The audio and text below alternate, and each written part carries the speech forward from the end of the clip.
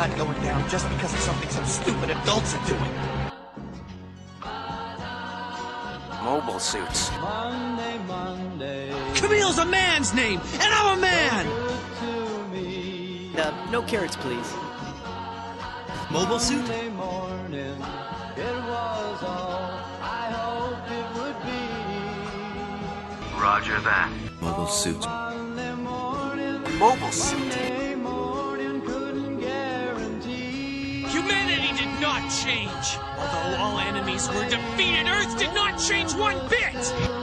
Be here with me. The commander! He's lost it! Every other day, every other day, every other day of the week is fine.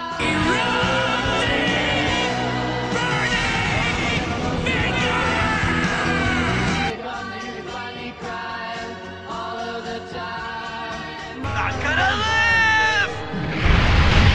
And I'll marry Ina! Mobile suits. Monday morning. You're a soldier here, aren't you? If you want to be more than just a grunt, you better learn to see the whole picture. Yes, sir. Monday morning, I'm the enemy, you idiot! morning couldn't guarantee. Miss Matilda!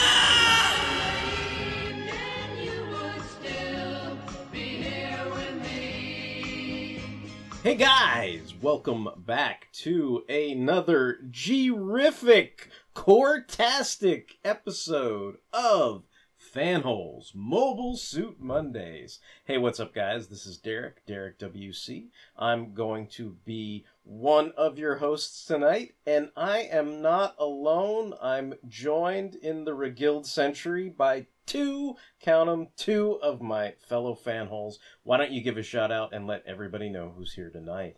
Hey, it's Mike, and when I die, I hope some girl cries over me and says I was an outstanding adult. And this is Justin Monday. Choo-choo me! Awesome. Poop. Awesome. It's poop! Boop! Alright, so the official reason why we have all gathered here is we are here to discuss Gundam Reconguista in G, the first movie titled Go Core Fighter, and this is a film that was released in Japan November 29th, 2019. It was directed and created by the original creator of Gundam, Mobile Suit Gundam, Yoshiyuki Tomino, and it's the first movie out of 5 movies that will compile the anime series Gundam Reconguista in G. So I didn't really know this actually, so that I was kind of like, this is something that took me aback, but I think we'll get into the details of that. And I don't have any really in-depth synopsis planned for Reconguista in G or Core Fighter, the movie, but we're going to discuss it tonight. And just to give a brief synopsis of what the main kind of plot of Reconguista in G is about, I'm just going to read a synopsis from the Gundam Wikia. The Universal Century, a history marked by space colonization and space warfare, has passed. Humanity's prosperity has ushered in a new era of global peace known as the Reguild Century. Bellary Zenom, a pilot training with the Capital Guard, is chosen by the G-Self, a highly maneuverable mobile suit of unknown origin, operable only by a select few, to embark on a journey that will change the course of the Reguild Century forever. Forever. Yeah, so that's kind of like a simple soundbite. I guess like everybody else, these guys at the Gundam Wiki got tired of covering Reconguista in G, because they only have like synopsises for like 4 episodes, and then they're like, fuck this shit. So they stopped. But yeah, I mean, pretty much like we're gonna discuss it tonight. I mean, I guess presumably we're gonna discuss episodes 1 through 5 in detail, or this film compilation, and I guess maybe getting into some of the specifics eventually. I kind of want to discuss that, but I think to start out with, I think I kind of want to set the stage and ask Mike and Justin, and then we can, I can talk about this myself. But you guys have both seen the entire anime series, and we've all watched this movie. So I guess just to set up kind of what your thoughts about it are, and maybe let the listeners in on something that I'm already privy to, that you both have constantly asked me to finish watching this because it sounded like you were, and I don't think I'm exaggerating, but it sounded like you were both desperate to have a conversation with me about this anime. Like, is that, am I putting words in your guys' mouth, or is that true? You are correct, sir. Okay. And is that true for you too, Mike? Yes, we were both like, we must talk to Derek Senpai about this. Okay. That's what I felt like. So I just wanna establish that. And of course, me, I'm a lazy so and so. I think what I was doing was, I think I watched like a few of the episodes subtitled when it was being fan subbed, and then I sort of lost track of it. And then by the time you guys were really asking me to watch it, I had gotten the Blu-rays from Right Stuff Anime, and so that's how I pretty much watched the majority of the show. And I kind of took it a couple, I don't know, it was like 2 or 3 discs, because it's like maybe like 8 or 9 episodes a disc, and then that finishes you off, you know, because it's like 26 episodes, which, you know, it's not a 50 episode series, it's not that big of a commitment. But I will say, this is a Tomino Gundam series in the vein of Victory Gundam, where you are thrust into the storyline in medias res, and there is no, like, page 15 where John Byrne catches you up and explains how you got to page 1. You are just kind of tossed into it. And it also is one of those shows where, whether it holds your interest or not, if you're not paying attention to all the little details, it's easy for people to get lost or miss very pertinent, important bits of information that has been disclosed to you in a very rapid fire manner. So if you turn for a minute and get up to get a sip of your tea or your favorite beverage, and then you start paying attention again, you may be like, wait, what the fuck happened? Somebody died? Somebody, like, pooped a fart bomb that blew up the entire colony? Like, what? And you'll have to go back and figure out how you got to that point. But yeah, I mean, I guess, like I was saying, I kind of want to hear your guys' thoughts. Like, why did you feel like you wanted to have a conversation with me about it? Like, can you tell people, like, what your first impressions of Reconguista and G were, and kind of how you felt about it? Well, much like the contributors to the Gundam Wiki, I think I also gave up about like 4 or 5 episodes into it. Like, I was pretty excited to sit down and watch it, because I think it had been a while since I had watched a Gundam series from beginning to end. And especially like Tomino being involved, I was like pretty hyped about that. But after those 4 or 5 episodes, I was like, I'm out. I think I'll just wait till this is done and maybe come back to it. And that's what I did. And the way you describe it is probably my biggest criticism about the series. There's just so much jargon thrown at you, and they don't really give you a time to catch your breath.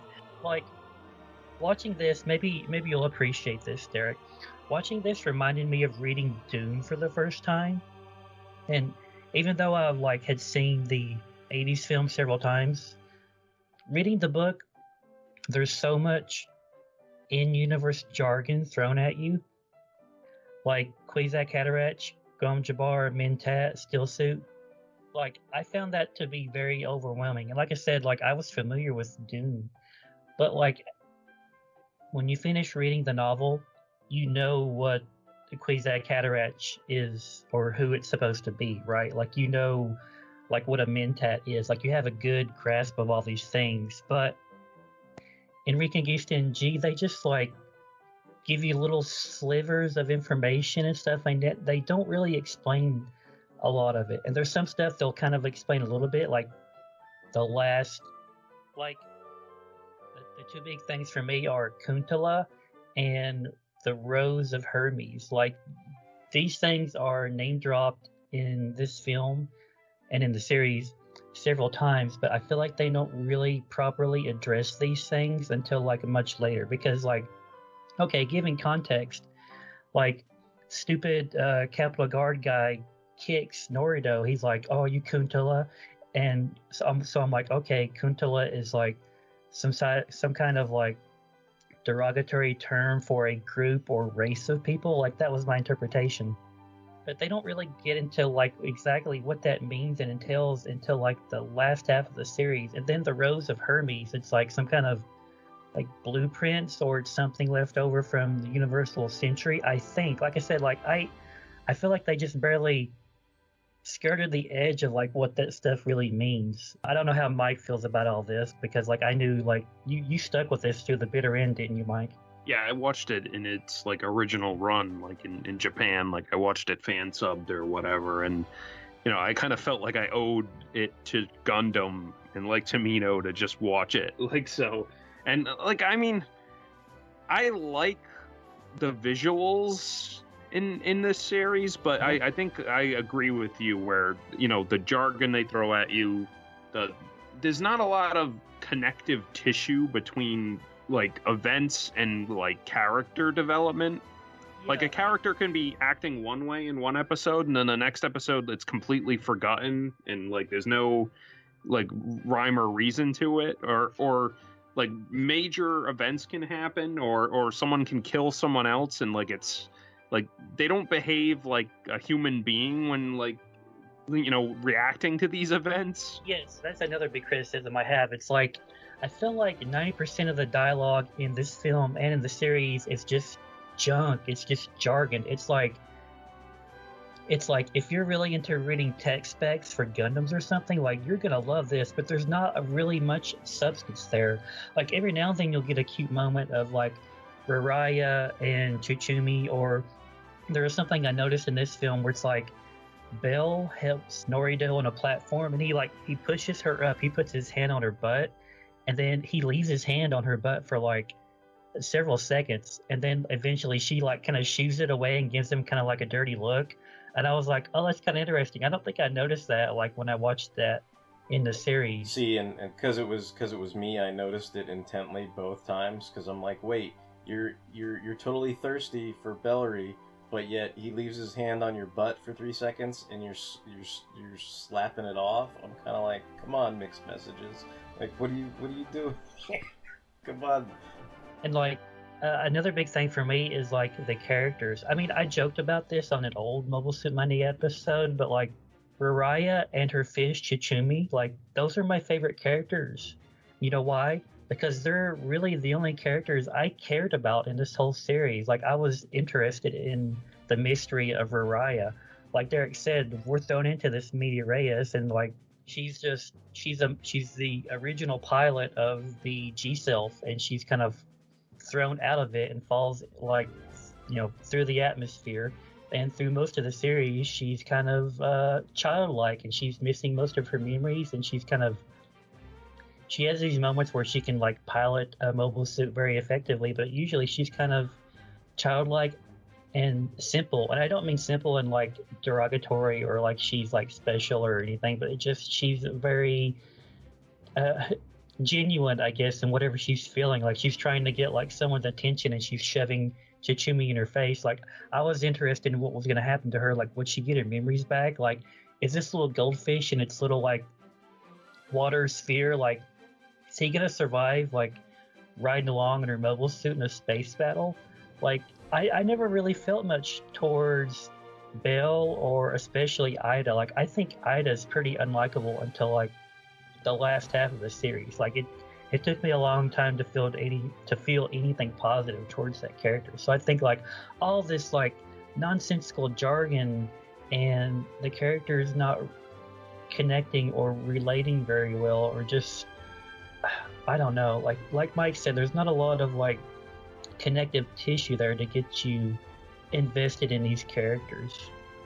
Like speaking of that, like I think some of the things they added to this movie that wasn't in the series were like little introspective moments for characters where they kind of massage their own like motivations and feelings a little bit. Like in the series, I kind of remember like when in the first like, or the second, I think it's either the first or the second episode of the series, but early on in the movie or whatever, when Bellry first gets in the G self, and like, that guy Cahill comes to get like Ida back, and Bellry ends up killing him. And like it turns out like they reveal like later that Cahill and Ada were in a relationship, and like Ada is like devastated by his death, and she's like pounding on Bellry's chest and whatever. And like in the series, like Bellry's like, "What'd I do? What'd I do? Like what's wrong? What'd I do?" But like in this movie, like they add in a couple like he seems a little more shaken by it. They add in like some moments of like, I don't know, like minor like shell shock or PTSD with him, where he's kind of like, oh, I killed someone, like, or whatever. But like like I don't remember any of that from the series. Like he just kind of, it happened, and then even like Ada, I don't know, is it Ada or Ida? I don't even remember. I think it's Ida, right? Ida, okay, Ida. I've been probably saying Ada, but even Ida, like she seemed like in the series, I think she kind of just forgot about it, and like if she was in a relationship with this guy, like it's and now she's like palling around with the guy who killed him, like do you think there would be more drama to that? But then this movie does kind of focus on that, but like I don't remember much of it from the series. I was gonna say another thing that really irritates me is like character motivations are not exactly clear or spelled out. It's like when they come to rescue Ida, like Belle just kind of lets her take the G self, and then it's like they're just hanging out with pirates. And I'm like, dude, like what? Why did you let her steal this mobile suit? Why did you go with her? Like, because you think she's hot, or because you feel some kind of guilt because you killed her boyfriend? Like, I don't really get his motivation. And then he's kind of like, at the drop of a hat, he's fighting it against his own people, basically. And he's just like, oh, I owe you guys this because I killed your great leader. I'm gonna like fight for you guys. And I'm like, dude, like you were just hanging out with these guys on their little like thing going up into orbit, and like doing your rah rah rah chant, and you were all excited, and you had cheerleaders cheering you on. Like, you're gonna fight against these guys? Like, I don't understand where you're coming from with this. Like, I don't get it. Like, I get why Nordo is there because she likes Bill and she's looking out for him. She's attempting to keep him out of trouble, but I don't get why Bill is there at all. Like, I just don't understand that. And like, that's all these complaints that I've been droning on about. Like, this is really why I wanted Derek to sit down and experience this series, because like, I mean, I'd like to think I'm fairly intelligent and can discern meaning from book, TV show, or film, but like I want someone like Derek. I'm like, okay, Derek, sit down and explain Reconguista in G to me as though I were a 2-year-old. Like, I don't know if that's possible. All right, so if I'm gonna do the Jonathan Frakes, treat you like you're 2 years old type thing, I actually tailor-made this explanation for Justin. So this is going to be my overview explanation of it. I understand everything you guys have said. They're all extremely valid criticisms and extremely valid complaints.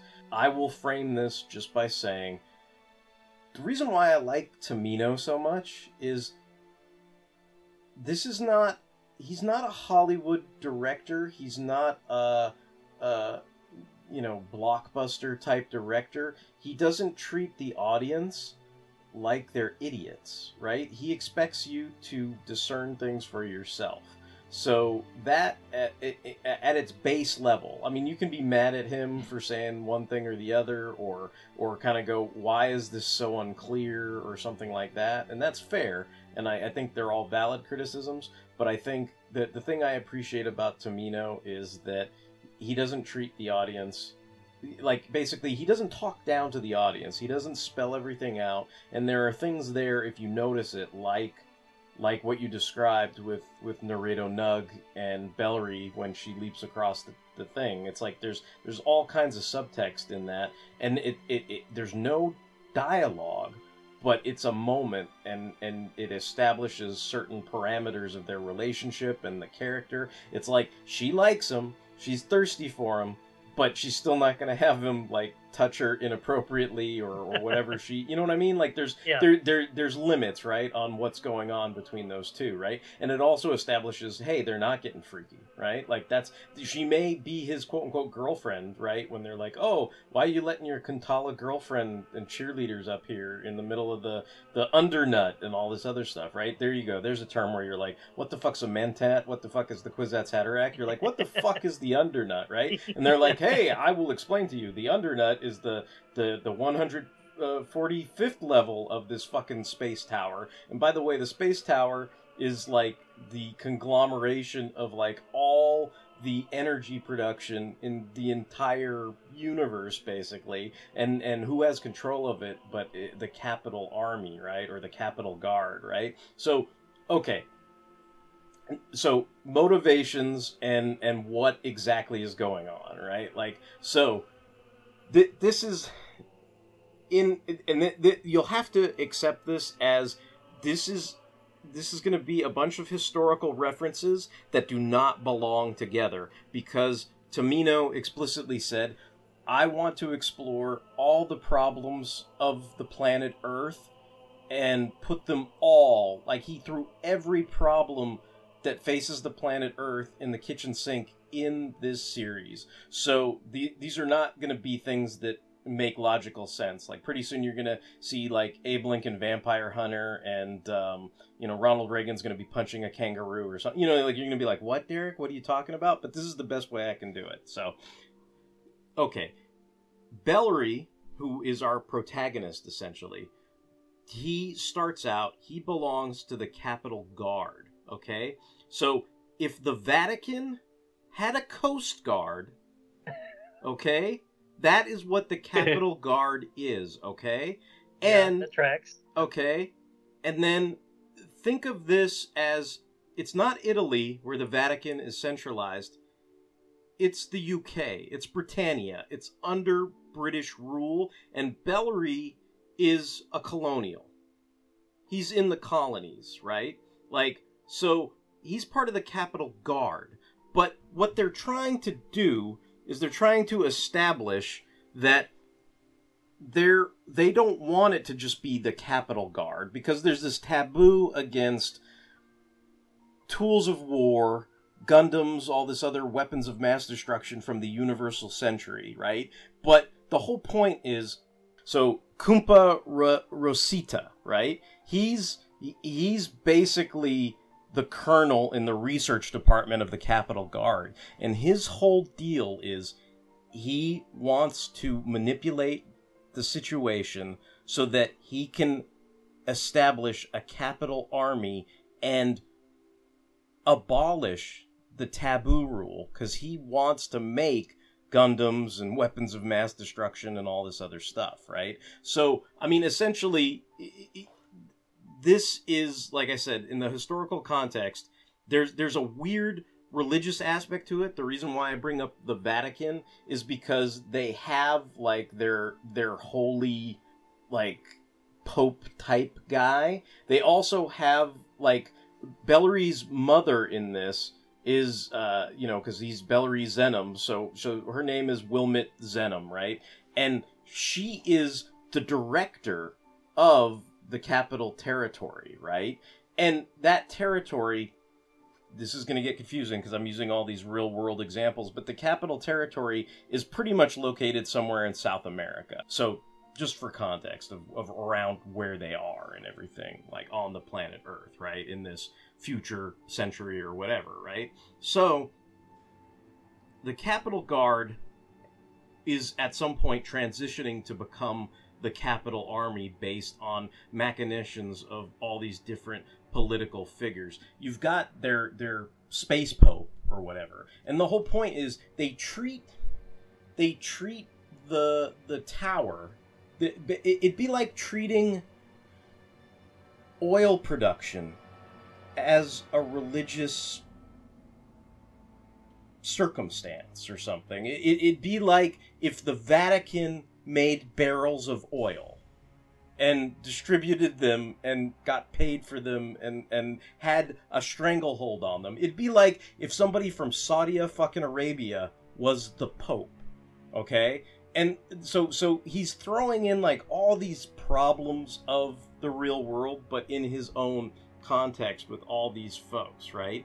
And okay, Bellry is just kind of like a punk kid who's really bright, really smart. He's almost, like, you know how these days the term probably gets used abusively, but you could almost accuse him of being a Mary fucking Sue, right? Because he's young, but he's not too manly, he's not too good looking, but he's pretty good looking. He knows everything about mobile suits. When his instructor is asking him and drilling him about all this stuff, he's got his head in the clouds, but the minute he asks him something, he can immediately like answer the textbook definition of what's going on. And there's those funny moments where the instructor's trying to whip him, and then he's like, "Why are you dodging my whips?" And he's like, "Well, you said we should be flexible in terms of the scenario, and I am now being flexible and dodging your, punishment," right? And so it's supposed to be this kind of like funny thing, but also at the same time that he's definitely quick on his feet when he's not in a wartime scenario. So Ida, okay, comes from the Amerian army, right? But we don't really know that at the time. Like, she just kind of announces herself as a pirate, the Pirate Corps or whatever. Ameria is centralized, again, going back to the South America thing. Ameria is basically North America. It's America, okay? And Ameria was in Turn A Gundam, so this is the stuff that blows my mind, because I was really under the impression, I'm just gonna use this opportunity to get into this, but I was really under the impression that Reconguista in G took place before the Dark History, before Turn A Gundam, okay? Yeah, me too. The reason why I thought that was because I was thinking, okay, well, it's all this technology and everything, and even the course of the way the series develops, there's other factions that we'll get into. There's Venus Globe and Tawa Sanga and everything, and I thought the Tawa Sanga were like the precursor to the Moon Race. But basically, like, it's funny because I sent you guys a link to this interview where Tomino gave this interview, and this is what blew my mind. And of course, it's like funny, like he said a bunch of nasty shit, like, I hate all other Gundam other than my own, and it's like Miss Sumeragi, like they would never let a lady with big boobs captain a ship. Like, he said all kinds of stuff, right? The Japanese Twitter, nobody freaked out about that. They were fine with all those things, right? But what everybody freaked out about is the continuity shit, right? And so they're sitting there going, okay, so and this comes from, because I want to give proper credit to this guy, nekasuniki.com. So he basically transcribed like this live promotional interview where they were in this Gundam cafe, and that was like another thing. Tomino's like, hey, if I still had the copyright to Gundam, there wouldn't be no rinky-dink stupid Gundam cafe. Like, I wouldn't let you do this, but I don't own it anymore, right? So basically he's like, you made Gundam like a Mickey Mouse fucking bullshitty thing or whatever. And anyway, so nobody freaked out about any of that, but this is what they freaked out about, that he revealed that basically Reconguista in G takes place 1,000 years after the Universal Century, which makes it like maybe like 500 years after Turn A or something like that. So he's like, okay, during the Q&A, someone asked Tomino-san to give more details about the relation between G Reco and Turn A. Ogata-san, the producer, started answering, talking about how G Reco is before Turn A, like me and Mike and everybody in the fucking universe thought. But that's when Tomino-san interrupted him and said that Turn A is around 500 years before G Reco. Ogata-san was shocked. But Turn A is the furthest away in the Gundam chronology. No, that's wrong, Tomino. It's wrong, but this means everything in the booklets and stuff is actually wrong. And then somebody else, I think the interviewer or something, is like, well, they're just wrong then. And the people in the audience laugh. I'm happy to hear everyone is still with us. The producer, Ogata. This will create a panic in the studio. The interviewer, it will. Tomino, why is everyone thinking that way? Producer Ogata, well, because it always seemed so. Tomino, Turn A looks like it's the furthest away because of the simplistic setting of the Black history. Ogata, yes! Yes! Tomino, but that was just Turn A era's Black history. Ogata, do you mean there's something like a time loop? Tomino, no, that's not it. Ogata, it's not? People laugh in the audience. Tomino, when speaking from a viewpoint considering Turn A's Black history, Ogata, if you look at it that way, it seems G-Reco takes place 1,000 years after UC ended. Tomino, yes. So, this means Turn A is even further away from G-Reco chronologically speaking? I mean, Turn A feels like a story in a future where UC was a long time ago. Tomino, not really. It seems that way? Yes, it does. That's weird. It wasn't supposed to feel that way? I definitely didn't want it to feel that way. So Turn A is actually before G-Reco? Tomino, around 500 years before. Ogata, around 500 years? And then the interviewer, is there reactions about this? The producer, Ogata, was looking at Twitter and the net during the whole event to check reactions. Producer Ogata, this will really mess up the timeline. People laugh in the audience, right? They go on about it. We didn't talk about this before. Tomino says this shows the fact that someone just decided this by themselves, and by someone he means himself. Anyway, so they talk about, I mean, Tomino's explanation for it is kind of like, you know how everybody gets all pissy about the prequels? Like, why do the ships look so advanced and nice in the Star Wars prequels, but then they all look broken down and ass in, like, the original trilogy? And, you know, a lot of people argue, well, there was lots of wars and all this stuff happened, and that's why they looked all broken down and ass. But, of course, we never see, like, a brand new, except for Solo, we never see a brand new Millennium Falcon or brand new X-Wings or whatever. We see all these other Naboo fighters and all this other shit. So it's like, where the fuck is the broken down Naboo fighters? But whatever. Anyway, most people are like, shouldn't the advanced stuff be in the futures, right? And Tomino, I guess, is coming from that perspective. He says, if I wasn't planning for it, I wouldn't have put amazing stuff in G-Reco like the Crescent ship. Was there anything of the Crescent ship's technology level in Turn A? It means they couldn't have done it in Turn A's era. And the producer says, I see. It's the same for all the basic technologies and energy levels. Oh, and the biggest reason why the Turn A mecha doesn't show up is because Turn A is based on a powerful backbone. Without it, you just can't recreate it. In a sense, Turn A was somehow made by accumulating malice from all of the previously existing Gundams. That's what I thought of when choosing the name Turn A. It was to show that a bunch of things lumped together, and to show that Turn A is a step away, time period-wise and mental structure-wise.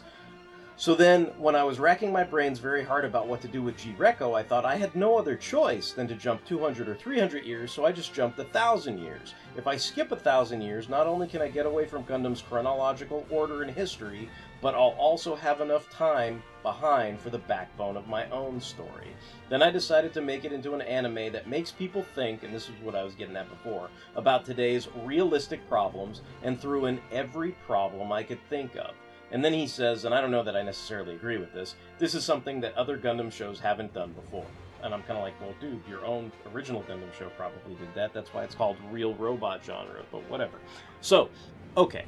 So, just, I know that was a side tangent, but basically, back to, okay, the Capital Guard, Capital Army, if the Vatican had a Coast Guard in Britain, okay? Amerian Army Pirate Corps. Okay, it's got that tie to Turn A Gundam, because Ameria is basically North America, the USA, right? Okay. Ida is the Russian princess Anastasia, who escapes to America and becomes George Washington, leading the Revolutionary Army. Okay? That's what she is. I'm with okay? you. All right? That's what she is. And I know this gets complicated. The Toa Senga, who are, to me, I thought they were, like, who would eventually become the Moon Race, but I guess now they're the ancestors of the Moon Race. They're the ancestors for Anaheim Electronics, right? They're, like, the Bolsheviks. They become the Soviet Union, okay? That's the Dorede family, the Dorede fleet. Like, that evil fucking bitch who's on the Dorede ship and everything, like, she's the Soviet Union, okay? The Tawasangan resistance, like, they're the bourgeoisie or the Menshevik loyalists. Like, they're the ones that are the moderates or the loyalists, right? And they remember the good old days when Anastasia was the princess and there was a hierarchy and a royalty and everything made sense to them. That's who they are.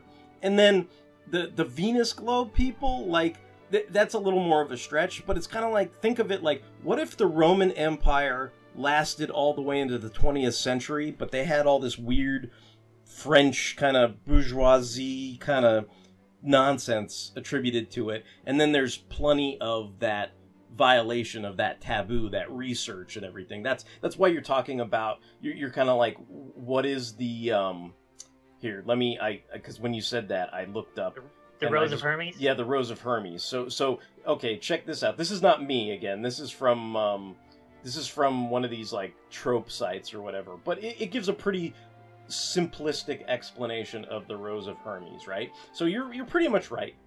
The Rose of Hermes blueprints, they're blueprints, which the G-Self and the G-Arcane stem from, are leftover Project V data. They say that's a bit of a stretch, but this is possible. Though initially top secret, the success of the original Gundam resulted in Project V data being spread around after the 1 Year War. Basically, this is the book. This is the stupid book that Amuro's reading in the beginning of the 1 Year War. Up to and including it being passed to Anaheim Electronics. Like I said, Anaheim, headquartered on the moon, moon race, Tawasanga. Okay, that's how that flows. Okay. Said data would be brought up over and over again throughout the years when somebody wanted to make a Gundam-type mobile suit, such that even during Victory Gundam's time, it was readily available.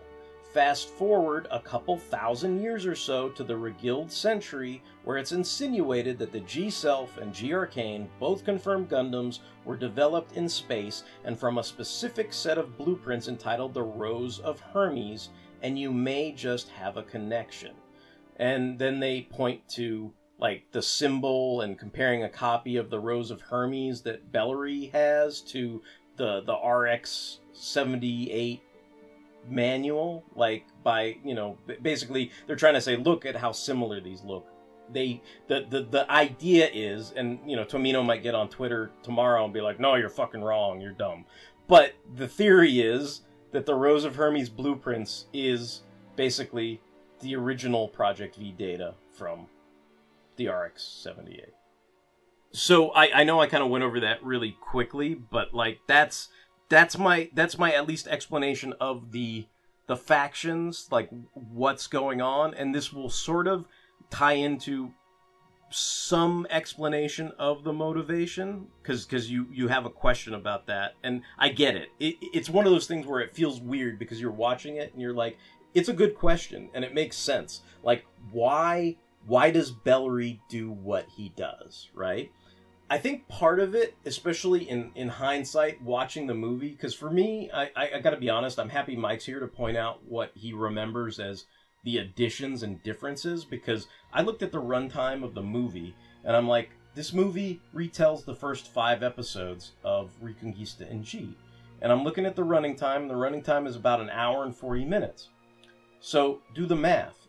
Every episode is 20 minutes, right? So, okay, well, that comes out to 5 episodes, right? So, I'm sitting there going, they're going to make 4 more movies. So I'm like, well, that's the other 21 episodes or whatever, right? Like, so to me, I'm kind of like, okay, so I explained this to you guys off air, but just so everybody listening gets it too, like, my dad loves the TV show Supernatural.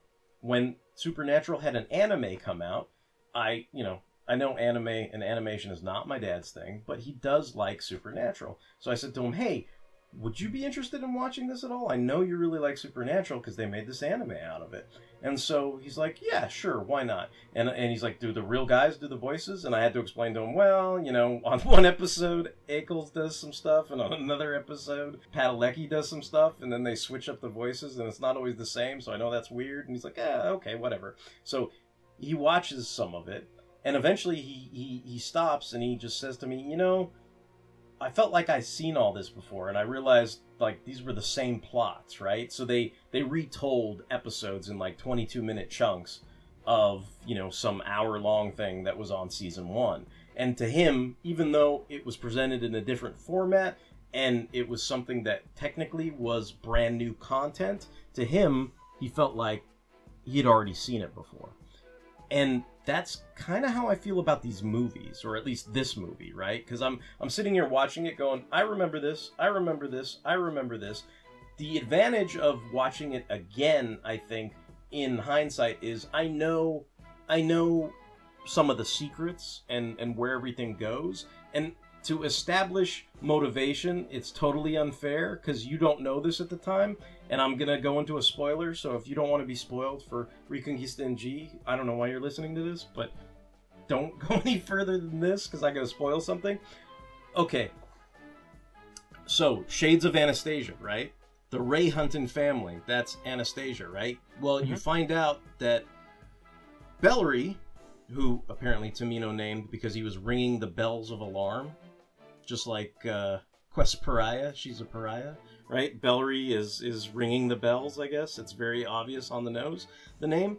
Bellary is her brother and is a Ray Hunting. And that establishes why only certain people can use the G-Self, because it's DNA encoded.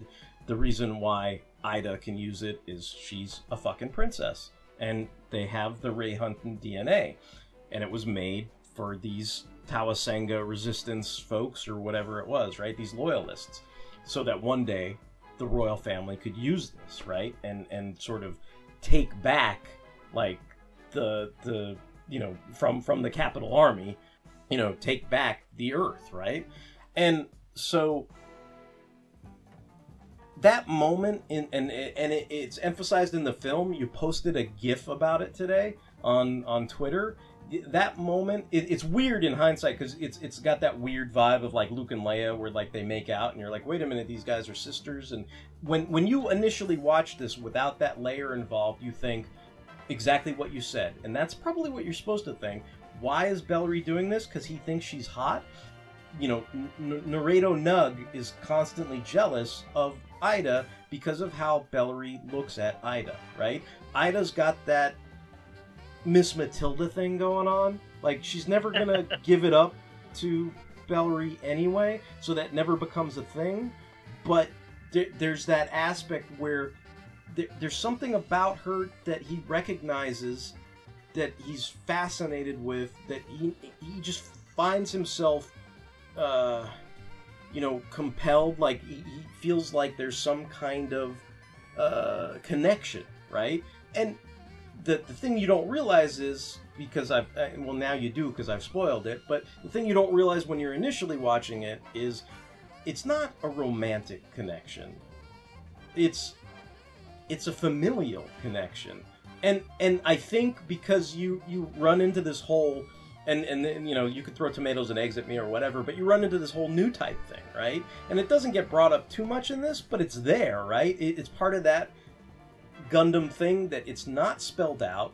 Tomino doesn't, like, hit you over the head with it or anything, but it's very much, you know, a Luke and Leia thing. Like, I felt it. I have a sister, right? And that moment right there, even though he couldn't put it into words and he couldn't say it and he didn't exactly know it right then and there, he knew, like, just like feeling wise, right? Like, that's why her hair like does the slow-mo and the fucking thing. It's not because he's in love with her, it's because there's that moment, and it's like he understands, like, this person, I have a connection to this person. I don't quite know what it is, but at that point he's decided, like you know, and that's why he also kind of blows off Naruto Nug when she's constantly like, oh, he's in love with her, and he's like, shut the fuck up. Like, no, that, you know, that's not exactly what it is, but there is love, but it's different, right? And so to me, my interpretation of it is, what's the reason why Bellry does what he does? Like, why does someone from Britain who was a colonist decide to join the Revolutionary Army, right? And so you have to, I mean, to me, it's like, I still think Bellry was a colonist, okay? The difference between Bellry and Lewin Lee, right, is Lewin Lee fully embraces the Capital Army. So think of it this way. Bellry's a colonist, and Lewin Lee is a colonist, right? They're a colony, you know, the America colonies, right? They're both colonists. Bellry goes off and joins Washington's army. Lewin Lee becomes a capital, or becomes like a captain in basically the Royal Guard, right? And becomes a redcoat, right? Like, that's how I sort of sell that to you. And, you know, I don't expect you to, you know, accept that or whatever, but that's, to me, the motivation is, there's multiple factors, right? He's trying to protect someone, even though it's insane, even though all this stuff happens rapid fire, right? Like, even when, what's his name again? I forget, the dude that Ida's into, that Bellry kills. What was his name again? Cahill? Captain Cahill. Cahill. Okay. So even when Cahill is constantly bombarding him like Muhammad Ali in the mobile suit, right? Like, his concern is not necessarily for himself, but the reason why he ends up going lethal, like, you know, by accident, presumably, is that he's like, don't you understand, like, your own person is in here? Like, his whole thing is that he doesn't understand why, but it's like that, you know, familial hunter-gatherer thing, like that, like the notion that you will see. Tomino doesn't explain this, right? And it's not spelled out for you, but if you have a kid, right, or you have a sister, and even if, you know, that's the sketchy thing, is it's like the new type Force Jedi thing. Like, even though Luke doesn't know that Leia's his sister yet, he goes through hell to protect her, right? And that's kind of what's going on here. Like, that would be my main kind of explanation of, like, why does this seem so crazy? And to us, I think we think of it as, if you come to it as thinking the Capital Army is the quote-unquote Federation, or the good guys, or America, or whatever your country of origin is, where you feel loyal and connected and a member of, right? It doesn't have to be America, but since we're all Americans, that might be how you think of it. Like, your protagonist is part of something and you associate it with that. But I guess what I'm trying to get at is, the Capitol Guard and the Capitol Army is not America. The Capitol Guard and the Capitol Army is like this weird merging of, like, the Vatican and Britain and, you know, whatever, right? Like, in my analogy. So he's not really, to me, like, the way you have to think of it is, he's not a traitor if he's a colonist, right? Because that's how that history is sold here, right? Like, if things happened differently, and, you know, there were different victors and different wars and all this other stuff, then yeah, obviously the history is written by the victors, and, you know, Bellry would be branded a traitor, and what's that traitor doing? But to me, I think there's different aspects to it, and I think what you said about Naruto is perfect, right? Like, she's there because she thinks they're spying on them, and she's looking out for Uriah, and she's looking out for Bellry, and she doesn't quite trust Ida and all this other stuff. As far as what Mike said, I mean, it's a fair criticism too, right? You have large amounts of emotional damage and baggage going on, right? Because you established that, I mean, I don't know if they were knocking boots or whatever, but Calhill and Ida, like, clearly they had some kind of relationship. He looked after her. He was, like, patching up her when she got, like, a cut on her hand or whatever. And there was something more there, right? They had a personal relationship that maybe didn't fully come to fruition because she's, you know, this princess, this leader of a revolution, and he's her general. And since he dies, like, yeah, she loses her crap, but there's also that aspect of, like, even if that happens, when Bellry takes on that role and defends them, she is royally obligated to acknowledge his service. Like, it's like at that point, it's not so much that she's Anastasia. Like think of that, you know, the miniseries The Queen, right? Like that kind of notion where it's like, it doesn't, the crown comes first, right? All this personal stuff. It's like when they had, like, the sister going off and gallivanting around with her guy or whatever, and it was embarrassing to the whole family in that miniseries. Like, the queen can't, you know, the person who is representative cannot afford to do stupid shit like that, and that's when she takes something on, and that's kind of why she says, like, oh, he was I mean, I know Mike was making fun of it, but, like, that's why she says he was a good adult, right? Because she was supported by him and cared for by him, but he never put her in a position, Calhill, where she had to pick him and their desires or whatever kind of relationship they had. He never put her in a situation where she had to choose between their relationship and her duty, because her duty is always gonna trump anything else, right? So, I don't know. Anyway, like, that basically, like, that's, you know, and then we haven't even gotten into, you know, you're asking about Kantala, and I made the joke about it, and I'm just going to say it here, man. I don't even know them Kantalas. Like, that's what a Kantala is. Like Kantala, apparently, they were used as fucking Soylent fucking Green. Like, that's how low class they were considered. Like, they were considered so disposable that people fucking ate them. Like, that's why, I mean, think of it like, do you let your fucking chicken or whatever, like, pilot your mobile suit? You know, like, that's, I mean, you know, again, it's not something that's spelt out, but you guys are both right. It's a derogatory term, and the viewpoint, I think, of people who are not associated with that term is that they are just the ancestors of fodder, of a disposable, you know, again, everything that people find offensive and rebel at, you know, the mistreatment of a certain sect of people because of their background or race or religion or, you know, whatever you go into, right? That is what Llewyn Lee is representative of.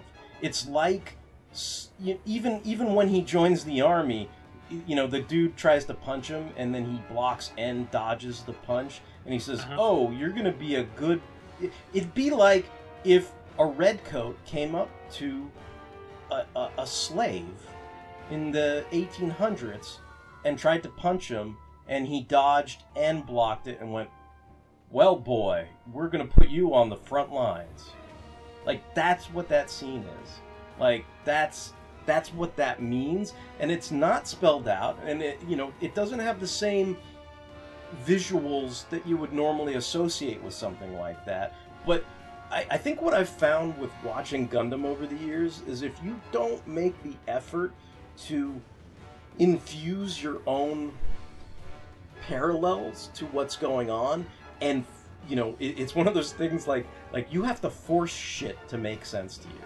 Like, you have to be like Batman about it and force the world to make sense. And if that means putting on a crazy fucking batsuit and punching people in the face, like, that's what you have to do. And it's like, that's kind of how I treat Gundam a lot of the times. It's like, you know, and the other thing that would have been nice is, and of course Tomino would never do this because he's like, I treat my audience like I treat myself. Like, I'm not going to talk down to you. I will let you figure it out and interpret whatever you want to interpret. And then when you interpret it wrong, I'm going to tell you you're fucking wrong and laugh or whatever, right? But to me, I was kind of telling you guys what would be awesome if somebody had like a Jonathan Hickman level fucking family tree pie chart that went into like everything I just discussed. The Capital Army, who's a member of the Capital Army. And what you'd find is Bellry fits almost in all those, like Bellry touches all those groups that we discussed, like all the real main groups, right?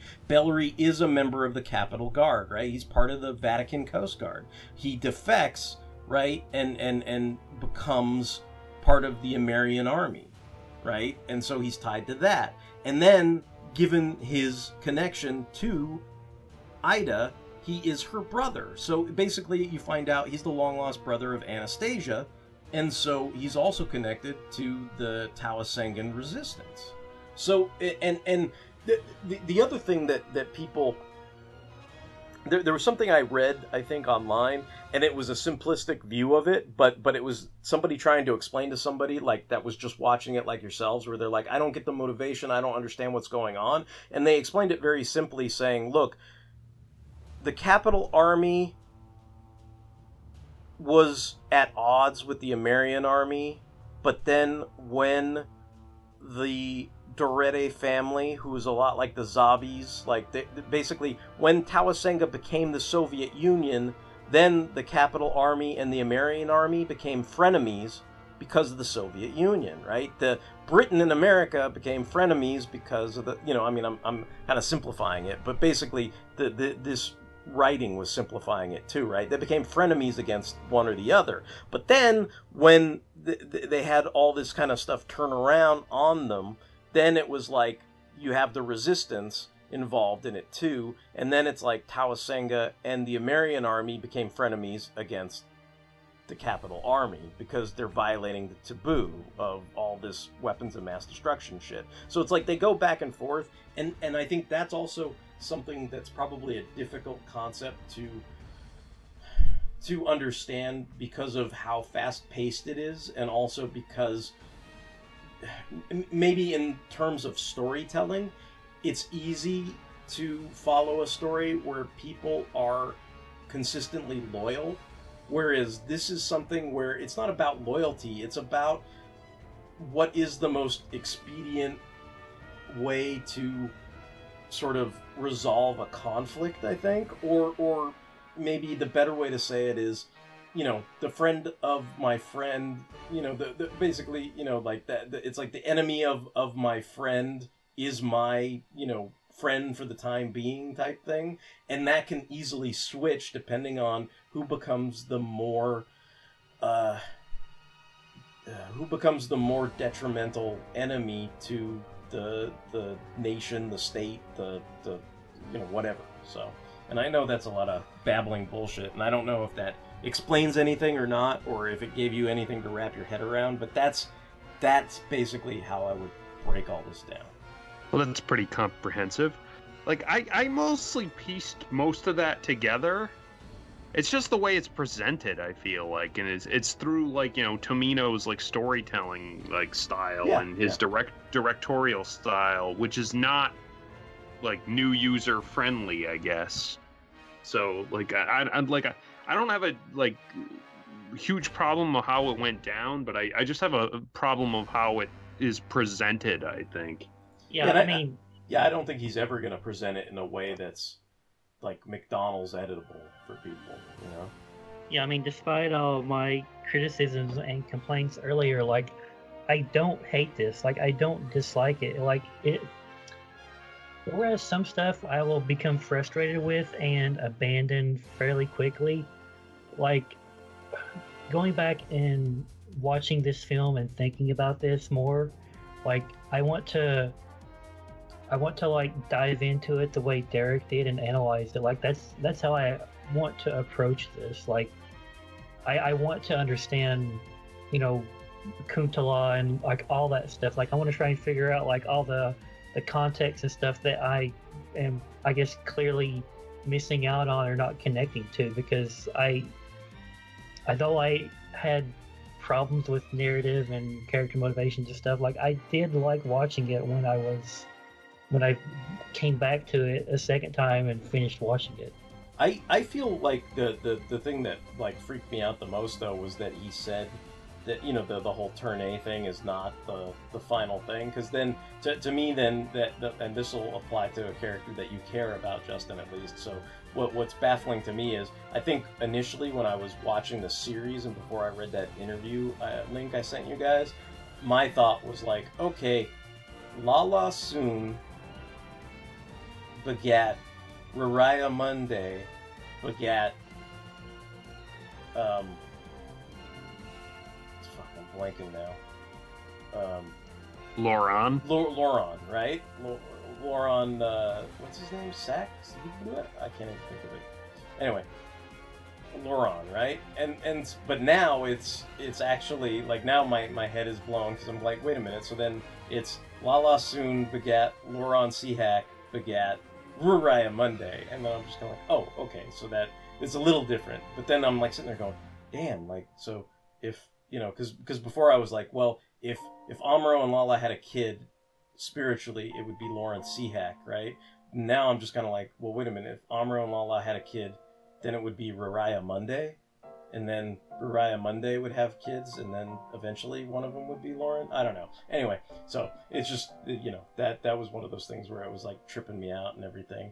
And I guess one other thing I haven't really gotten to bring up, but I think I mentioned this to Justin before, is I think we haven't talked so much about, I guess, what they're calling like the retro character designs, or the actual style of the animation, I guess. And I mean, it's frequently brought up like this aesthetic has things in common with Turn A Gundam. And the other thing that I don't think you guys have seen this, even though I said that I liked it, and you'd probably be interested in watching it.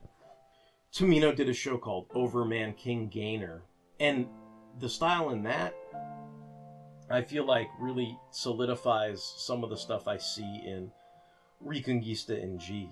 Kind of like to what I compared it to, I think, to Justin off air, was that I thought it was like the way Keith Giffen's art style changed over the years, and when he got into that whole, you know, 5 year later Legion, you know, everything had the blacks and the darks, and apparently he was influenced by some Spanish artist or something like that, and it seemed like then after that all his work reflected that. And I feel like somewhere along the way, I don't know what it was, like, I don't know how much Tomino was involved, or the character designers, or whatever, but it seemed like whoever he was working with got some kind of influence, you know, right around the Turn A Gundam Overman King Gainer, and that also seems to reflect on this show. Yeah, like I said, I love the visuals in this show, and the character design and the mecha design. Yeah. Like I said, my main issue with this show, and like maybe to an extent, like maybe the movie, is just how the information is presented. And like for example, like take like the character of like Lewin Lee. Like, now supposedly his whole motivation, or his one, like, I don't know, like his relationship to Bellry, like he resents Bellry because Bellry, you know, skipped grades. He's like the director's son. He's like spoiled and whatever. And Lewin Lee had to work for like everything he had. But like, I feel like that doesn't like get play. That's like a tell not show thing. Like he's like, you know, he good-naturedly like ribs Bellry when they're like, you know, within the Capitol Guard together. But like, as soon as he puts on that mask and he becomes like, you know, he gets his official like station and he gets his mobile suit and everything, then he's like going for Bellry's blood. But like, I didn't see any of that like when in their relationship like prior, like in like, you know, aside from like I said, like him kind of, oh, Bellry, you're the freshman, like you're the newbie, like you got to go first, like he, you know, maybe he had some resentment under the surface, but like it's not like, and then like all of a sudden he's like completely hostile to him when they're like on opposite sides and stuff. And I mean, obviously you can gather, because Bellry, you know, switched sides, that would be natural, but that whatever that underlying hostility he already had towards him was like nowhere in evidence. Like I had to be told that, or I think I had to read that. So I think there's because Lewin Lee obviously is the to most Gundam folks that are longtime Gundam fans, I mean he's the Char clone, right, in the show. I think also there's a weird aspect to where I think your disconnect is at the outset, on the surface, to you, he is the Roy Fokker character to Bellery's Rick Hunter. And you're like, when did Roy Fokker get butthurt over Rick Hunter? And the answer is he didn't, right? And I think that's the disconnect that you're having with it. I mean, I guess that, I mean, and that makes sense, that's fine. Like, I think that Lewin Lee has he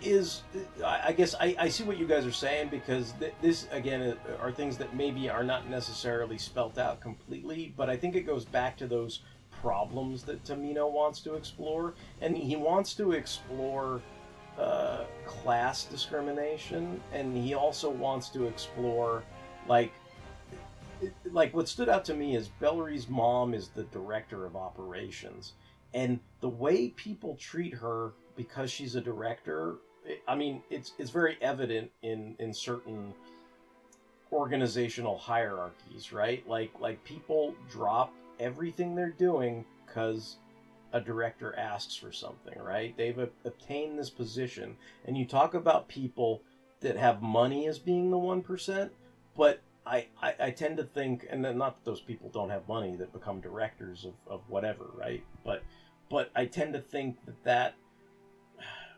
political power in whatever sphere you're in, like, it isolates you from certain realities, I think.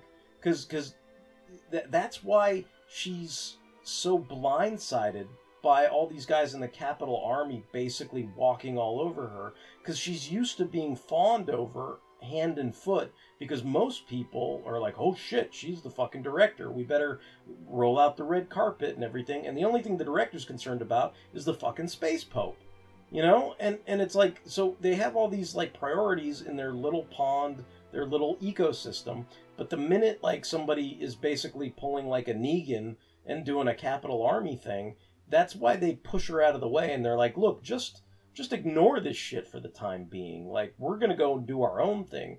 And probably the thing that's most attractive to Lewin Lee about that is he realizes that despite being viewed as chattel, this is probably his only opportunity to grab that power that he thinks will never be given to him, no matter how hard he works.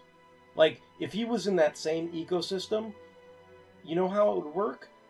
Bellery would be the captain. Bellery's the director's son. He skipped a bunch of grades, like all this other stuff. Like, certain things in certain systems are fixed. Like, it doesn't matter how hard you work or how hard you try. It's who you know, who you're connected to, who you bribe, like all those kind of things. And I guess the other disconnect is that's not so much a character. Like, it's like dealing with problems and ideals, and those are kind of foisted upon Lewin Lee. So it doesn't always. I understand what you're saying. It doesn't always like track per se, because you're sitting here trying to rationalize how he goes from one thing to the other. But I mean, I guess my only counter to that would be like, maybe he's just layered. Like I mean, if you're in that ecosystem, you probably have to just put on a good face, right? Like, I mean, otherwise he'd be getting kicked like Naruto, right? Like in that one scene. Right? And so he's kind of biding his time. Just like, I mean, Char didn't like Garma. He thought he was a spoiled fucking brat, but he had drinks with him, he smiled, he laughed at his fucking jokes, he took a shower and hung out with him like they were old fucking buddies, and the minute he had the opportunity, he killed his fucking ass. So, I mean, to me, I'm like, well, I don't know. Like, I think Llewyn Lee's a pretty good shark clone. The only thing he's not good at is he doesn't seem to fucking kill anybody. You know, like he seems like he gets his ass kicked a bunch. But other than that, he gets his ass handed to him the entire series. Yeah. I felt. Yeah, I mean, other than that, then at that point he's a poor shark clone, right? But I mean, as far as like his machinations, his motivations, I don't see that putting on a false face. And the interesting part is it's a very Batman-like thing. You know, the Llewyn Lee is the Bruce Wayne, right? The minute he puts on the mask, the Bat mask, the Char mask, that's when the real person comes out and is like, I fucking hate your stupid system. It's fucking, you know, totally biased. It is, you know, something that only the elite can actually succeed and elevate themselves in, and there's no opportunity for me because you're never going to see me as anything but a Kuntala dog, right? Like, that's all I am to you, just a fucking dog, you know? So, but yeah, I think it's interesting. Like, that's kind of why I like, you know, that's one of the reasons why I like talking about Gundam stuff, is because there is stuff that's interpretable, and it doesn't mean what I'm saying is right or wrong, or what you're saying is wrong, and or vice versa. You know, what you're saying is right and I'm wrong. It's just I think there's a lot of room there. You know, like because of it's fictional, right? And it doesn't. It's not necessarily solidified. Like you sort of have to solidify what it means to you, and thus it's like, you know, I make fun of it all the time, but it's like, you know, watching Gundam sometimes is like going to, you know, the Kingpin's fucking art house and staring at that fucking white painting and just getting whatever the hell you get out of it, right? And that's kind of how I see this, you know. Well, with that in mind, now that you're ass deep in Reconguista, like, did you enjoy watching the series? Yeah, for the most part. I mean, I feel like what I guess then, like, well, do you have any criticisms like Mike and I have? Or yeah. so? I think the thing that I found kind of troubling was, and it kind of ties into the Llewyn Lee thing, is like, I'm kind of wondering. It's like okay, Reconguista means to reconquer, right? And so you're like, okay, well, what exactly, like, is it you know, is it the notion that the former bourgeoisie, you know, of Russia are trying to reconquer, like the you know, in my analogy, right, the Togasawa, you know, are they trying to reconquer? Is it the Venus Army? Like, is there that aspect? Like, there's meaning to what the name is, right? You've got the guy from the Capital Army who's the head, right? And he's trying to basically, you know, bring back or have control over the weapons of mass destruction as well. But there's that weird aspect to me where, when all's said and done, like, what I just wonder, like, it feels like there's more story that needed to be told, you know, like to me, I think my criticism is, once it all wrapped up, I can't, like, the way it felt like to me was there was lots of intricate seeds planted, there's lots of breakneck information dispersed. You are treated like a fellow intellect, so you are trusted to pick up and interpret and understand all these different concepts and problems and things that are dropped. But the biggest complaint I'd have with it is, I wish there was some sense of either not necessarily catharsis, but some sense of, like, okay, you've shown me there's problems, but, like, what's the fucking solution? You know, like, or what's your attempt at, like, what do you think might solve some of these problems? And I feel like the problems are still the problems.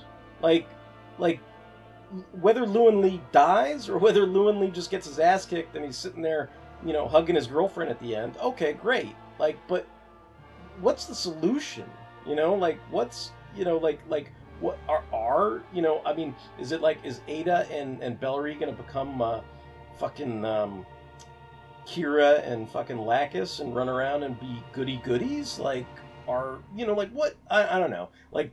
I just felt like, especially towards the end, I kept looking at all the episodes and going, okay, 23, I'm on episode 23. Wow, they gotta shove in a lot of stuff to have a complete story in the last 3 episodes. And then I'd watch 24 and 25, and I'd be like, well, shit, it seems like they're still telling a story. Like, they're gonna have to fit an awful lot into 26 to wrap things up.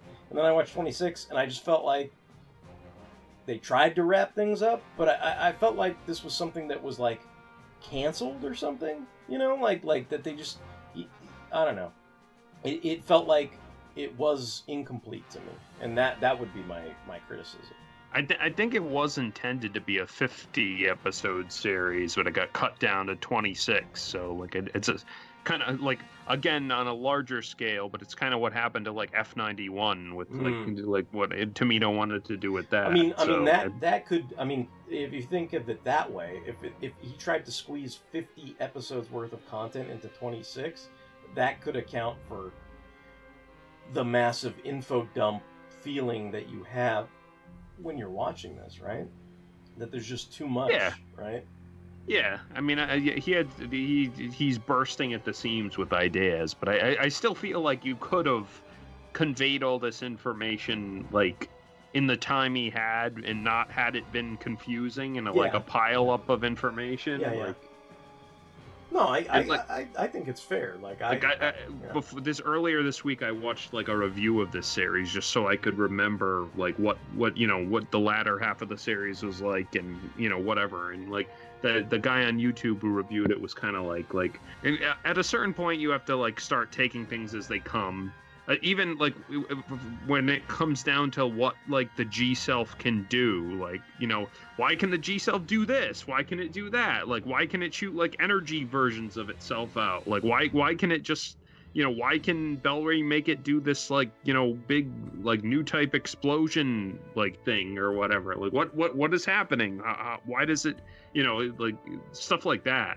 It's like, what they call it on TV tropes, like powers as the plot demands, basically. So like Belry's surrounded, so of course he's gonna create this energy wave that radiates out of the G self, like from, I guess, like the Ray Hunton code like artifact or whatever, like when he does his little Escort like yell or whatever. Like that's interesting. So do you think they basically abandon the real robot aspect of it and just focus too much on the real, like, in other words, all these problems, like with, say, having a consistent and non-monopolized energy source, like, that's a problem, but it doesn't have anything to do with robots, right? Like, the war is a problem, but it doesn't have to have anything to do with mobile suits or robots, right? So, like, but what you're basically saying is, anytime he busts out his beam sabers and does the super duper spinny shield thing, like, or when the beam saber like extends to like 4,050 feet for no reason, so he can like slash the guy, you're like, oh hey, why does it do that? Like, how does it do that?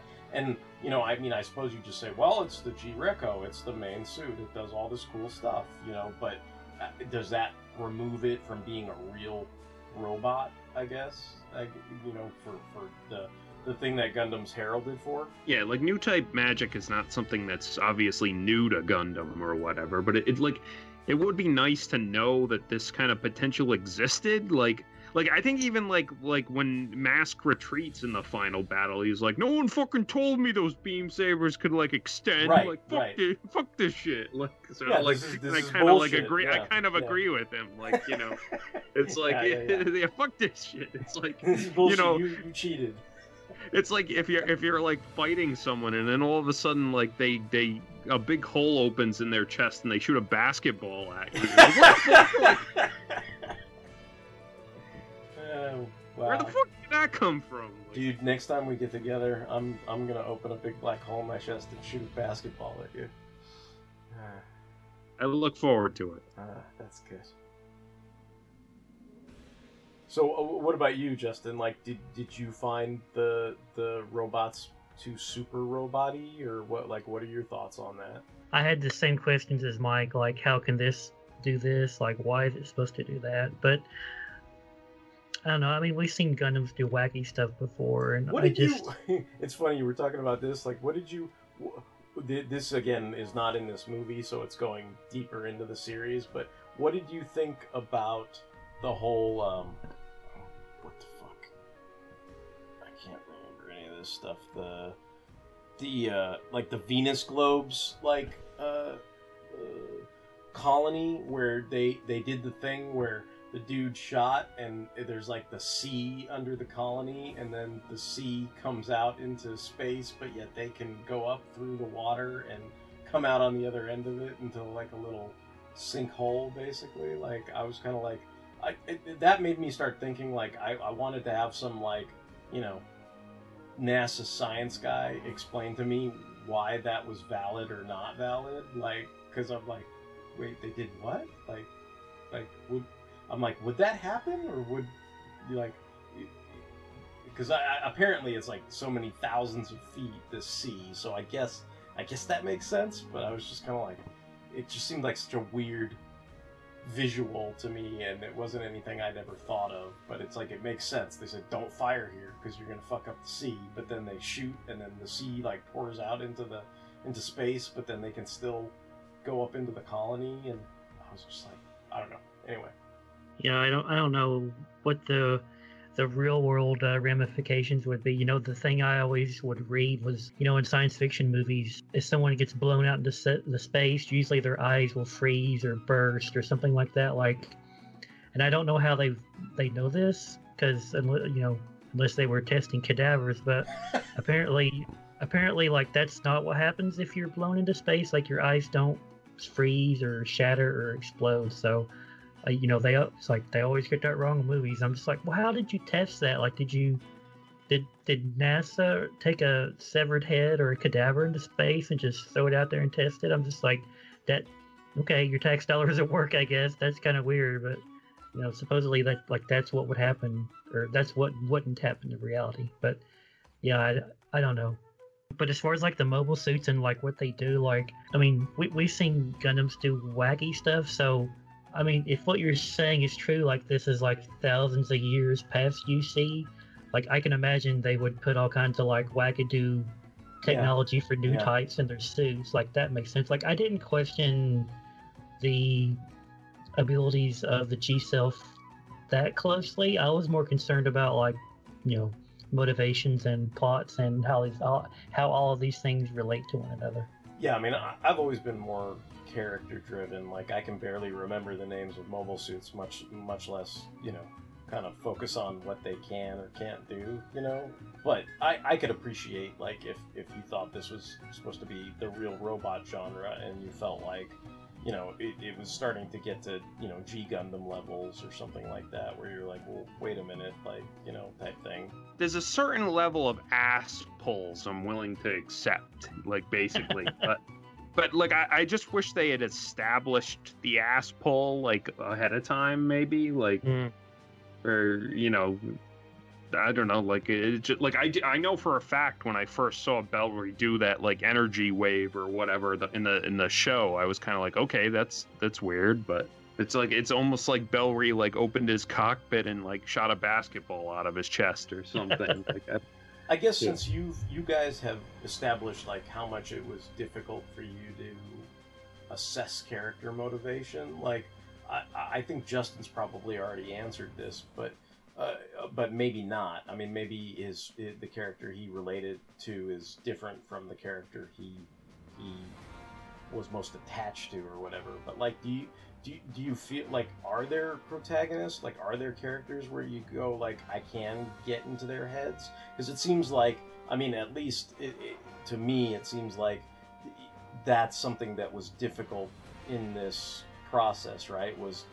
It sounded like you can't really get into the head of Bellry, or you can't really get into the head of Bluin, or you can't really get into the head of Ida. Like were there any characters that you felt like that was true of, or did you just feel like they were all sort of, you know, like your counselor Troy, and you're like, I can read nothing? Like, is that how you felt for like all the characters? Well, like I said, the reason I was so like into Rariah is because like I could understand her motivations and like what her arc, you know, should be. Like she's a character who's very childlike and she's lost her memories. Like, so the question is, will she get her memories back? Like that was something I was invested in. Like she's just along for the ride, and being along for the ride is something I felt with like Belle and Ida and some of these other characters. It seemed like they were always jumping from one fraction to another. It's like the Capitol Guard to like, you know, the pirates to the people in space, and then they're operating on their own against like almost just about everyone else. I don't know. It was kind of hard to discern like what exactly they were standing for, or standing up against, or fighting for at first. I don't know. Like everyone just seemed kind of, well, not everyone, but like most of the characters just seemed wishy-washy. Like I felt like I didn't have a firm grasp on most of the characters. And then characters like, you know, Lou and Lee, like I kind of like with Mike there, like, it just seemed like his anger kind of came out of nowhere. But the way you talked about it previously, Derek, like that kind of makes sense. Like I don't think I'd considered the full depth of his story and the way he was treated. Like I guess that would come out like that maybe. Like I feel like I had to read supplementary material to understand his character almost. Okay. Like none of that like I think that's fair. I mean, like because that's that thing, that notion of I used to have buddies that, you know, when I was knee deep in the Star Wars, and I'd be like, but there's books that say this and that, and he'd be like, fuck you, that wasn't in the movie. And eventually, like, I kind of understood that point of view, and if that's true of this, right, then I mean, I understand what you're saying then, Mike, because it's like you're like, dude, that wasn't, you didn't, you know, I mean, I'm trying to remember, like, I feel like that whole treat them as food thing was not really spelt out or said at all in the series, but I can't remember. I don't think it was. Yeah. But one character I do like, and he's my avatar, is Klim Nick. Like I think he's not like super deep or anything, but he has a number of scenes that, like, you know, give him a little extra depth, where, you know, he's kind of an arrogant, like, you know, like sort of a Vegeta type, where he's like an arrogant sort of like high muckety muck. He's like a prodigy. He's constantly calling himself like a genius. He reminds me, like, he's a mix of Vegeta and like Quicksilver, I feel like, where he's like, he's got like that sort of haughty, like, he also, like arrogance. And like, I guess if you go back to Gundam though, he's got a little bit of Kai to him too, you know. Yeah, he's, you know, he's got that edge to him, but like he's got some depth to him too. Like I feel like I like that scene on the bridge where like him and Bellry get into that like little like wrestling match almost, and like Bellry gets him in an arm lock, and like he's like holding him and trying to like beg to like help like pilot and defend the ship. And then when he lets him go, you'd expect, like, if it was Vegeta, you'd expect Vegeta to like pout and like, you know, not agree with him and hate him forever or whatever. But like when the captain asks like Klim Nick, like, what do you think? And he's like, oh, I think this boy has some skills. Like, we should make use of him or whatever. So like, you know, he's you know, he's not so prideful that he can't recognize someone who's got like game or whatever. Well, I like that moment because it was their instructor at the beginning who fights them in that battle, like towards the end of this movie, and like he has that really good moment where he basically says like, oh, you know, only a really good commander would have retreated right at that moment, and he's a good pilot too because he cut off the fingers, you know, of my mobile suit. And I mean, part of it is arrogance, like, oh my god, somebody cut off the fingers of my mobile suit. And it could be like you're an asshole and you don't know how to fly it. But I don't think that was what was going on. It was that I'm a good pilot, I'm a genius, but he managed to get some hits on me, and also the person was strategically sound in his retreat, like, and he recognized that, just like you're saying, he has a good sense of himself. He has no problem in sort of extolling his own virtue, but it doesn't mean he's blind to the talents and virtues of others either. And for someone with like, you know, who carries himself like that, like he's I think it's funny that he's kind of like relatively patient with Rariah, like shoving a fish in his face and like grabbing his hair and stuff. Like he's not like, you know, get this woman away from me. He's just like, you know, stop doing that. Like I always took it, and again, this might not be anything that was spelled out, but if there was an actual beach episode, I imagine they would go, you know, play in the water together and have a thing. You know what I mean? Like I just, you know, thought like, oh, maybe he kind of liked Rariah. Yeah, I think he says in the series, he's like, you've got beautiful eyes or something. Like he tells her, he's got like a girlfriend or whatever. What's her name? I forgot the other pilot who shows up with the Rapunzel hair or whatever. Jack? Yeah. So like maybe he's just secure, but she's pretty. I like her. She's pretty. And I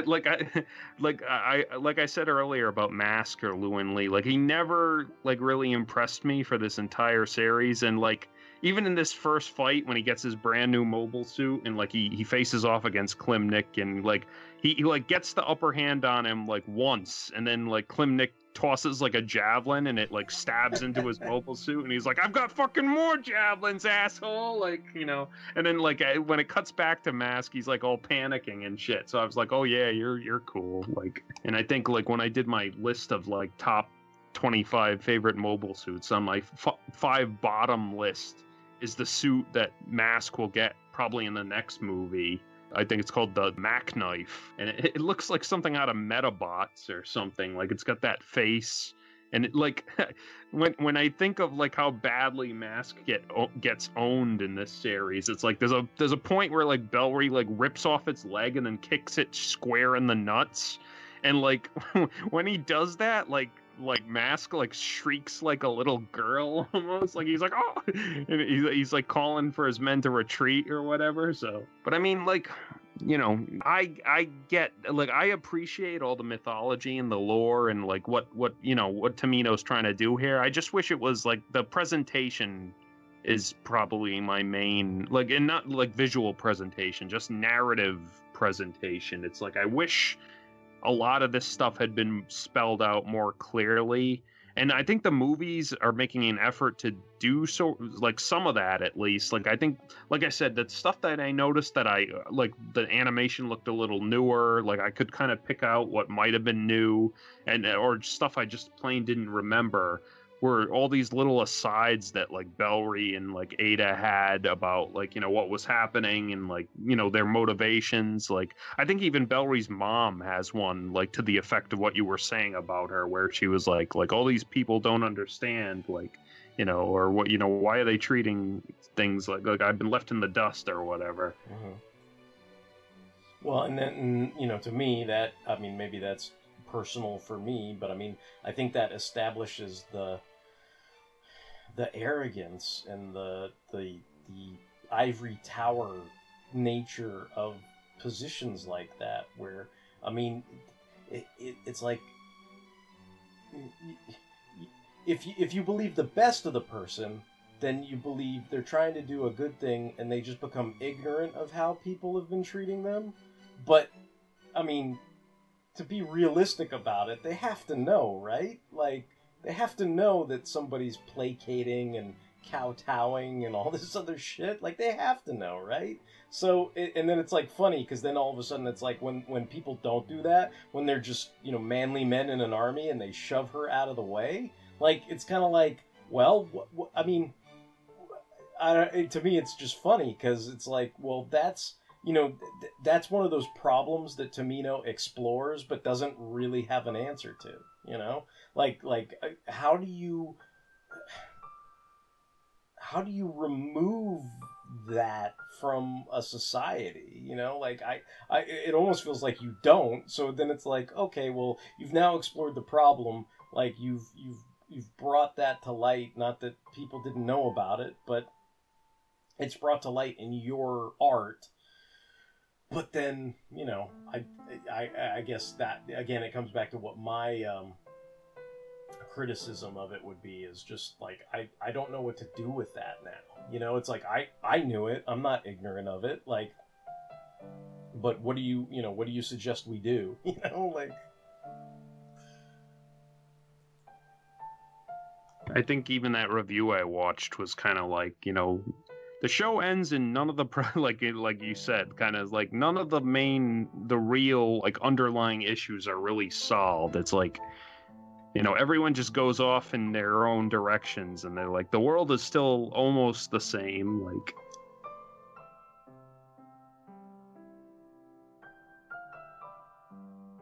I don't know. Maybe in the later movies there'll be like, swaths of new animation or something that like add more consequence or flesh things out a little more, or I don't know.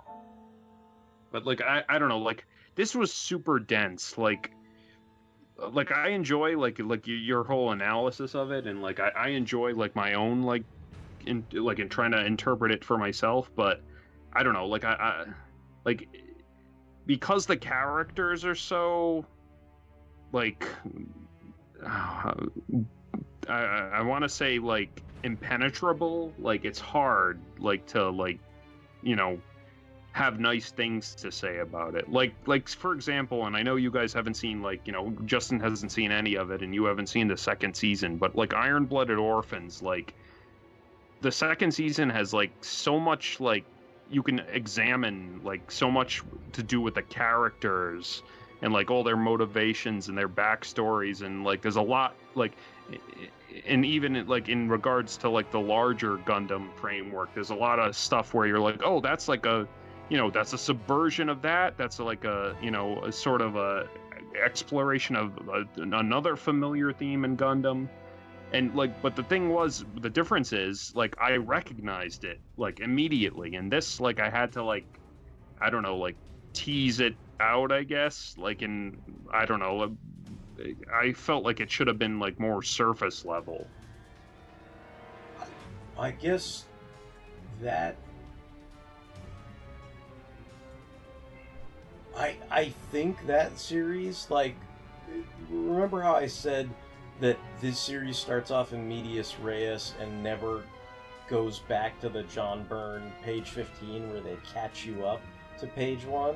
Like, I think that Iron-Blooded Orphans, like, does do that. Like, whereas you some things you have to be thrown into and you're kind of figuring out the setup, and then once they let you figure that all out and have some action beats, then they kind of go back and go, oh, dude, this is how they became bros. Like, this is how they first met, and this is why these characters are so important to one another. So there wasn't a character in that show whose motivation I didn't understand, like by the end of the show. Like, but this show, I'm not so sure.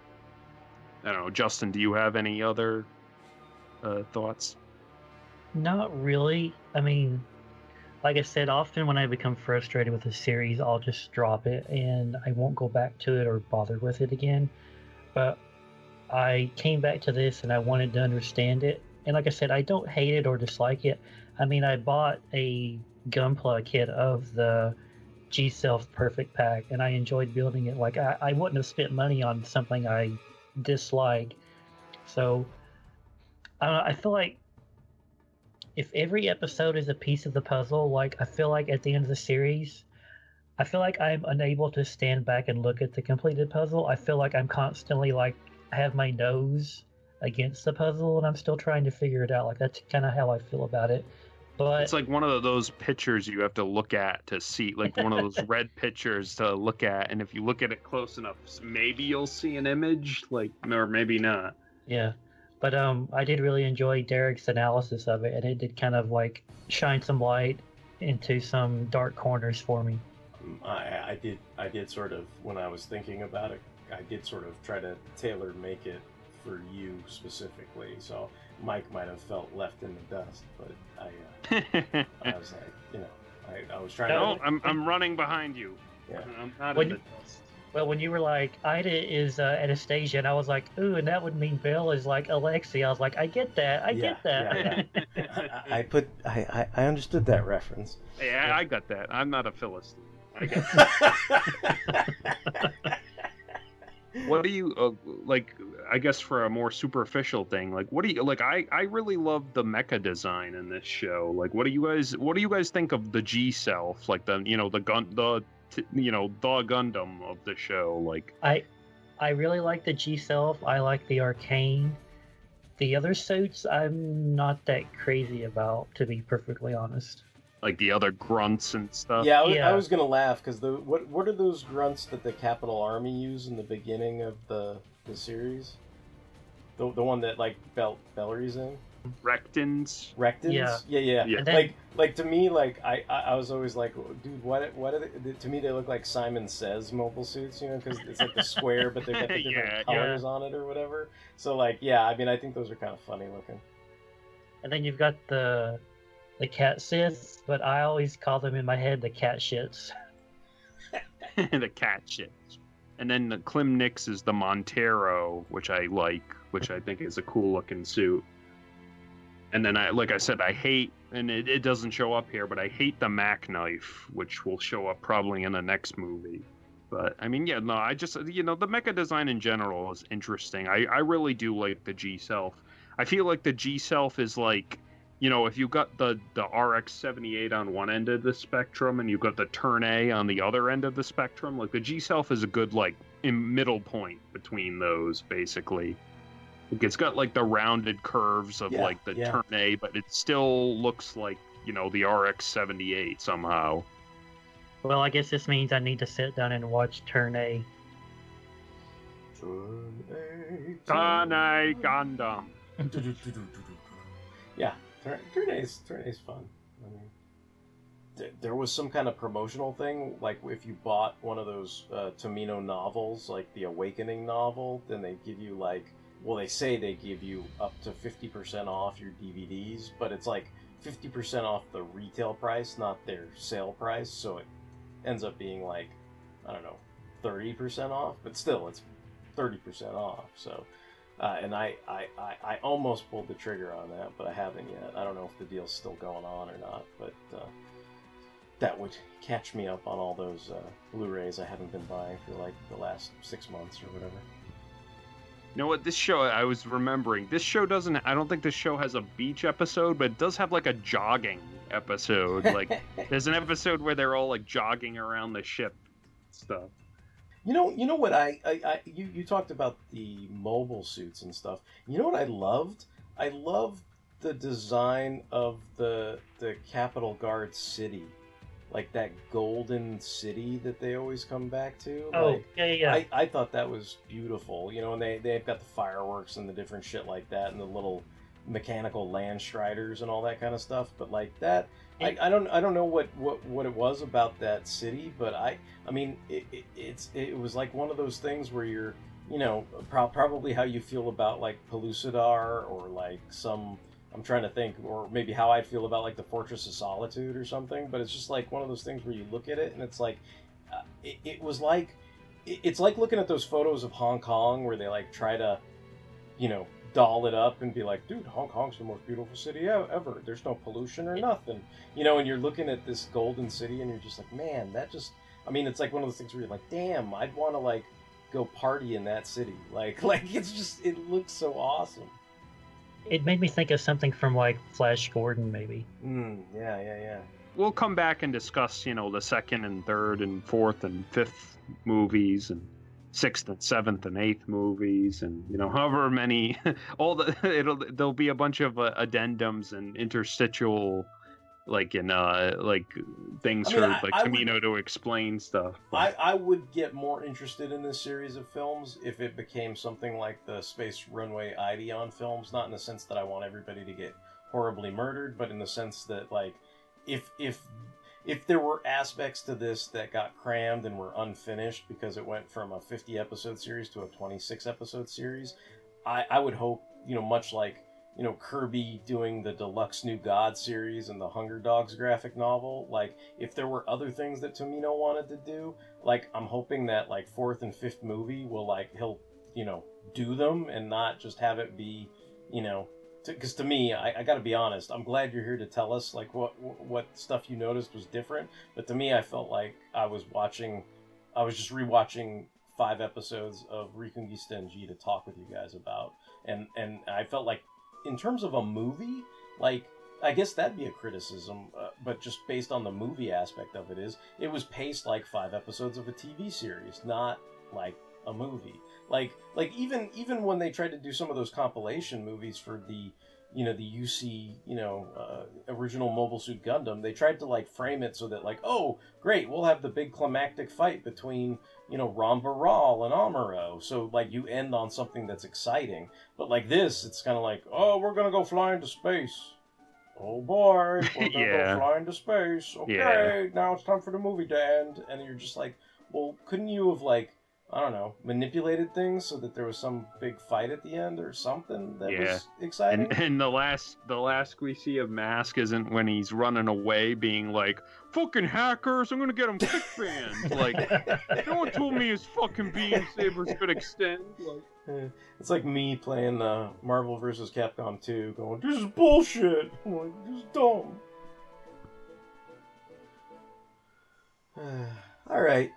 Well, I think that will wrap up our discussion on Reconguista in G. If you have any comments and or questions and or concerns, if you're a Kantala and you're tired of all the shit talking, you can email us at fanholespodcast@gmail.com. If you want to check out the backlog of Mobile Suit Mondays episodes, you can find them on fanholespodcast.blogspot.com. We're on all kinds of social media. We're on Tumblr, Twitter, Instagram, Facebook. We appreciate all the likes, hearts, reshares, and tweets that we receive. We appreciate all the listens. You can also stream us on Stitcher Radio. We are on Apple Podcasts. We can also be streamed on Spotify and Google Play. And until the next time, this is going to be Derek WC, signing off. Hey, it's Mike. The world is not square. This is Justin. Tamino is a duty head. Maru Ramius and Sumeragi Lee Noriega forever!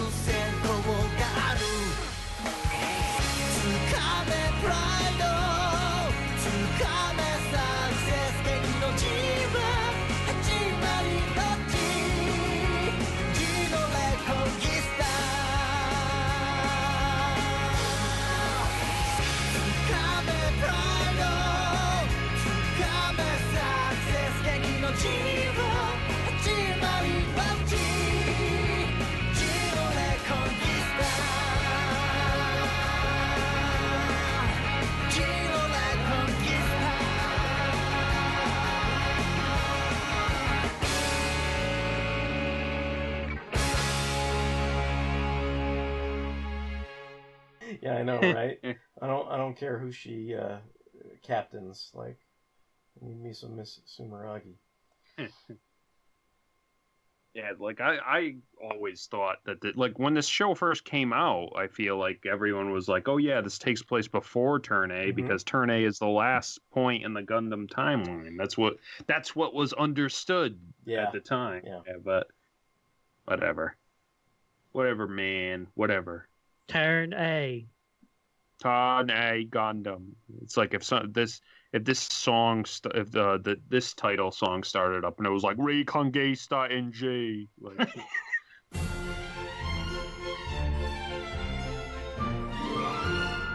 know what I do like the Gundam's like kind of heroic theme, the